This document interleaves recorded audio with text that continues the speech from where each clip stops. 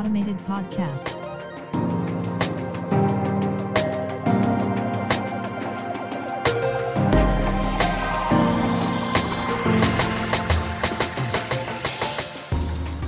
Welcome to Automated. I'm your host, Mark Verbenkov, and in this weekly podcast, we will be exploring the impact of emerging technology on jobs, society, as well as us, with business and technology leaders, researchers, and independent professionals across the world. So over the past several years, I think we've all become accustomed to the amount of kind of significant hype surrounding self-driving cars, more commonly known now as autonomous vehicles, and specifically their adoption in cities and urban areas. And the hype, I think, is certainly warranted. So the global investment in autonomous vehicles actually exceeds $200 billion already, US dollars.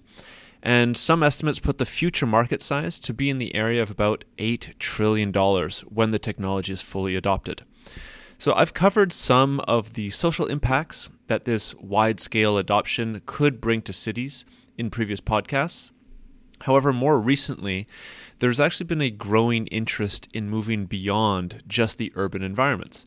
And this specifically has to deal with the less well-known freight or long-haul trucking industry, also gaining a lot of focus in this space, especially because it might actually be easier to implement for reasons that I'll get into later.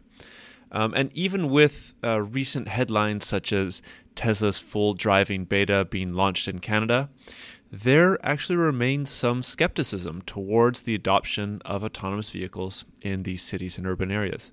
And I think that the reason for this is it mostly relates to the technological complexities, but also the political and regulatory challenges that this new tech faces, especially as it relates to safety. And safety is actually the largest aspect of this growing amount of skepticism, or at least hesitancy towards this new technology. And this has been brought about due to the highly publicized fatalities, which I think has kind of psychologically pushed against the narrative that these vehicles are more safe than normal vehicles. As such, many have been arguing that long-haul trucking might be adopted before urban vehicles, and the numbers actually seem to be supporting this, at least initially. So investment in autonomous trucks grew from 1.3 to 6.5 billion in 2021, whereas for robotaxis, it actually dropped from 10.8 to about 8.4 billion. So why the new hype surrounding trucks? So autonomous trucking stays away from the urban centers and focuses mostly on the logistics industry and the transportation of goods between cities, ports, and of course across countries. So by its very nature, this work is predominantly done on large highways where autonomous cars already flourish and where most users feel that their private vehicles actually perform the best, the autonomous private vehicles. So with significantly fewer environmental concerns, like pedestrians crossing streets, children playing in yards or near the streets, bicycles, and of course the convoluted city streets themselves, trucks have been stated that they are actually ideally situated to benefit from autonomous vehicle technology, and of course its adoption. So there are already a number of companies out there offering freight services today. So one company called TuSimple already offers level 4 autonomy in something called the middle mile of the transportation within logistics, but not the first mile or the last mile, which typically occur before and after a highway. And even recently, they have removed their human chaperone drivers on a dedicated 80-mile stretch of the highway in Arizona. Embark is another company that is already moving freight for 5 Fortune 500 companies. They have specific logistics facilities that have been built to service the autonomous trucks, as well as a dedicated lane on a Texan highway where the trucks will stick to for the time being. There are also larger names that have joined the race like Daimler, Volvo, Waymo, and of course Tesla, all of which are in various stages of development, testing, and use. So the industry is already moving forward quite quickly. So overall, there are already a number of competitors trying to have autonomous trucks out on the road, disrupting logistics and possibly impacting trucking jobs. As noted at the start, though, let's look at some of the challenges facing this industry, as well as why it might be easier to implement trucks as opposed to cars in urban settings. So as with urban vehicles, the autonomous technology is very complex. TuSimple alone developed 240 patents and tested their trucks over 3.5 million miles. Due to the nature of the vehicle, braking and avoiding collisions are both much more challenging and have the opportunity for far greater damage compared to the smaller passenger cars that we typically see in urban areas. 1,000 meter perception range has also been installed on some of the trucks compared to the 300 meter range of some of the urban cars. One of the more serious limitations, which still to an effect impacts urban cars, is the technological reliability that is necessary for commercial use at scale. So even in their initial public filing, TuSimple note that this isn't guaranteed that their trucks could deal with all the various ways human drivers react and swerve on roads, not to mention extreme weather events and certain objects just simply not showing up in the vision systems. So general reliability of these vehicles simply can't be confirmed even with the promising AI and general tech at these companies' disposals. And I think also very key to point out here, as mentioned in previous podcast episodes, there is the ever-growing reality of cyber attacks compromising one or several vehicles in a fleet that is specifically fully automated. So there's always that threat that lingers as well. But moving on, so as I mentioned before, some of this decrease in the hype for robotaxis stems from the crashes and of course the heavily publicized accidents and even fatalities, but also due to the unfulfilled promises. And I think most notably in this regard is in 2019, Elon Musk promised 1 million robotaxis for sure in 2020 would be available. But we are still only seeing beta tests being taken for only specific drivers today. And we are hearing today that it could actually be more accurately still be a decade until robotaxi fleets hit the roads. But by contrast, autonomous truck companies have chosen more practical use cases where implementation can happen almost immediately. So this is already as seen with TuSimple. The example, freight is already being shipped while the trucks are tested on this middle mile. There are also examples where trucks are placed in areas specifically to avoid regulatory and legal disaster. So if you think about this, a crash with a truck could cause severe damage and in effect bankrupt an entire business through the many different legal issues that they would have to pursue.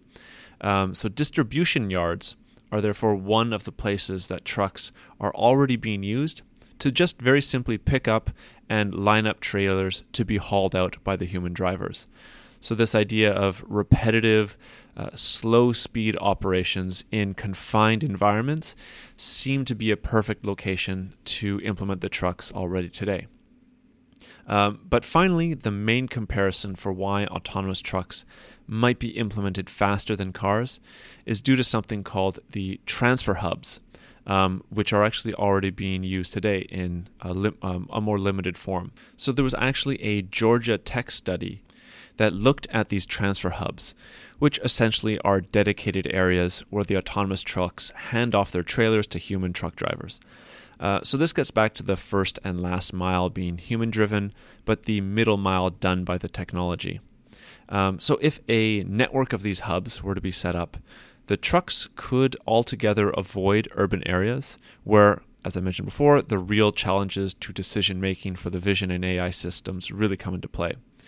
So the study estimated that there could be as much as a 20 to 40% cost savings using the transfer hub model, due to reducing the amount of pay required for a driver, but also fuel savings that an autonomous truck delivers. But let's move on and look at some of the ideas surrounding the job disruptions or the impact to trucking jobs. Luckily, or unluckily, depending on how you perceive things, the industry is already rife with labor issues, and this technology might actually be a net benefit rather than a negative disruption when it comes to the future of work. So the job itself requires, of course, prolonged hours of sitting, and both driver physical and mental health has been an issue for years.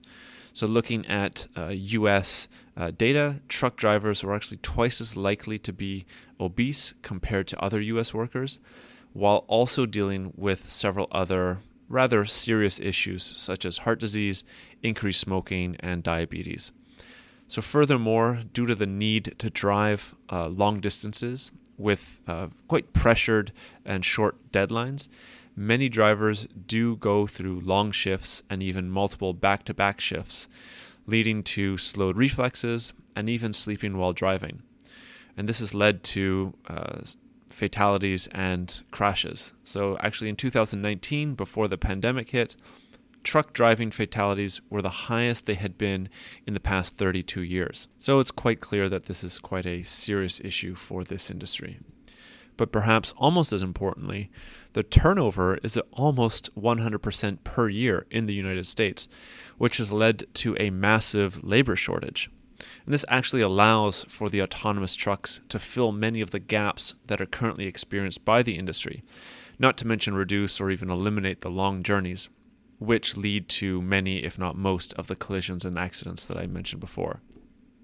So overall, there are some challenges for the autonomous trucking industry that are similar, if not identical, to the challenges facing robotaxis and autonomous vehicles in urban settings. But if a network of hubs can be set up to enable a middle mile focus, then it seems like several of the challenges can be largely avoided and most likely enable us seeing autonomous trucks being used at scale years before robotaxis fully hit the streets. But finally, the question comes up of what will the future of this industry look like when these trucks are actually adopted at scale? So I think a hint of this comes from some of the previous episodes where autonomous vehicle technology had already been talked about. And I think that one of the most interesting ideas is this idea of remote management and emergency operation of these fleets. So there are already control centers that can monitor, inspect, and even pilot maritime vehicles that are in use today. So this allows a relatively small amount of employees to monitor multiple autonomous boats and jump in and take control in case of an emergency. So if something like this is going to be implemented for the autonomous vehicle industry, it is highly relevant for something called the edge cases. And these are where extreme weather or unpredictable human driver actions require human interaction because the technology, the AI systems, simply cannot understand what is happening in this situation. But if these vehicles, again, are adopted at scale, a large number of remote inspectors will actually be required. And as 5G is rolled out and streaming and maybe even VR and AR capabilities increase over the next coming years, it is highly likely that the truck drivers currently operating the trucks in the first and last mile physically will be moved to a control center where they operate the vehicles remotely. So in this sense, the long-haul trucker job might actually be completely eradicated, and then actually it'll transform into a more comfortable office job of sorts. So I think if you want to have a better picture of what something like this will look like, you can check out the company Fugro. I'll have a link in the show notes as per usual. So though they don't use AR or VR applications, yet anyways, they are able to monitor several of these maritime vessels from the comfort of a control center and operate the boat when needed. So we'll see in the future if something like this is applied to autonomous trucking. I have the sense that it might be. Well, that's it for this week's episode. Thanks for listening. If you like what you hear and you want to support the podcast and the conversations here, the best way to do this is to go onto Apple Podcasts and leave a review, as it helps the algorithm to reach out to new listeners and brings the show to them. Also, feel free to check out the website, automatedpodcast.org, where you can find the show notes for each episode, written articles on the themes of the podcast, and a library of resources on the topic of emerging tech and automation. Also, if you want to reach out and leave any feedback or you have any questions about the podcast or any of the conversations, there are general contact links such as email, LinkedIn, Twitter, etc. for you there on the website. And finally, for those of you that want more than just an audio conversation, the video recordings are now going to be up on YouTube for the newer conversations, so feel free to check out the videos by searching for Automated Podcast on YouTube, where of course you can like and subscribe if you prefer to support the podcast that way.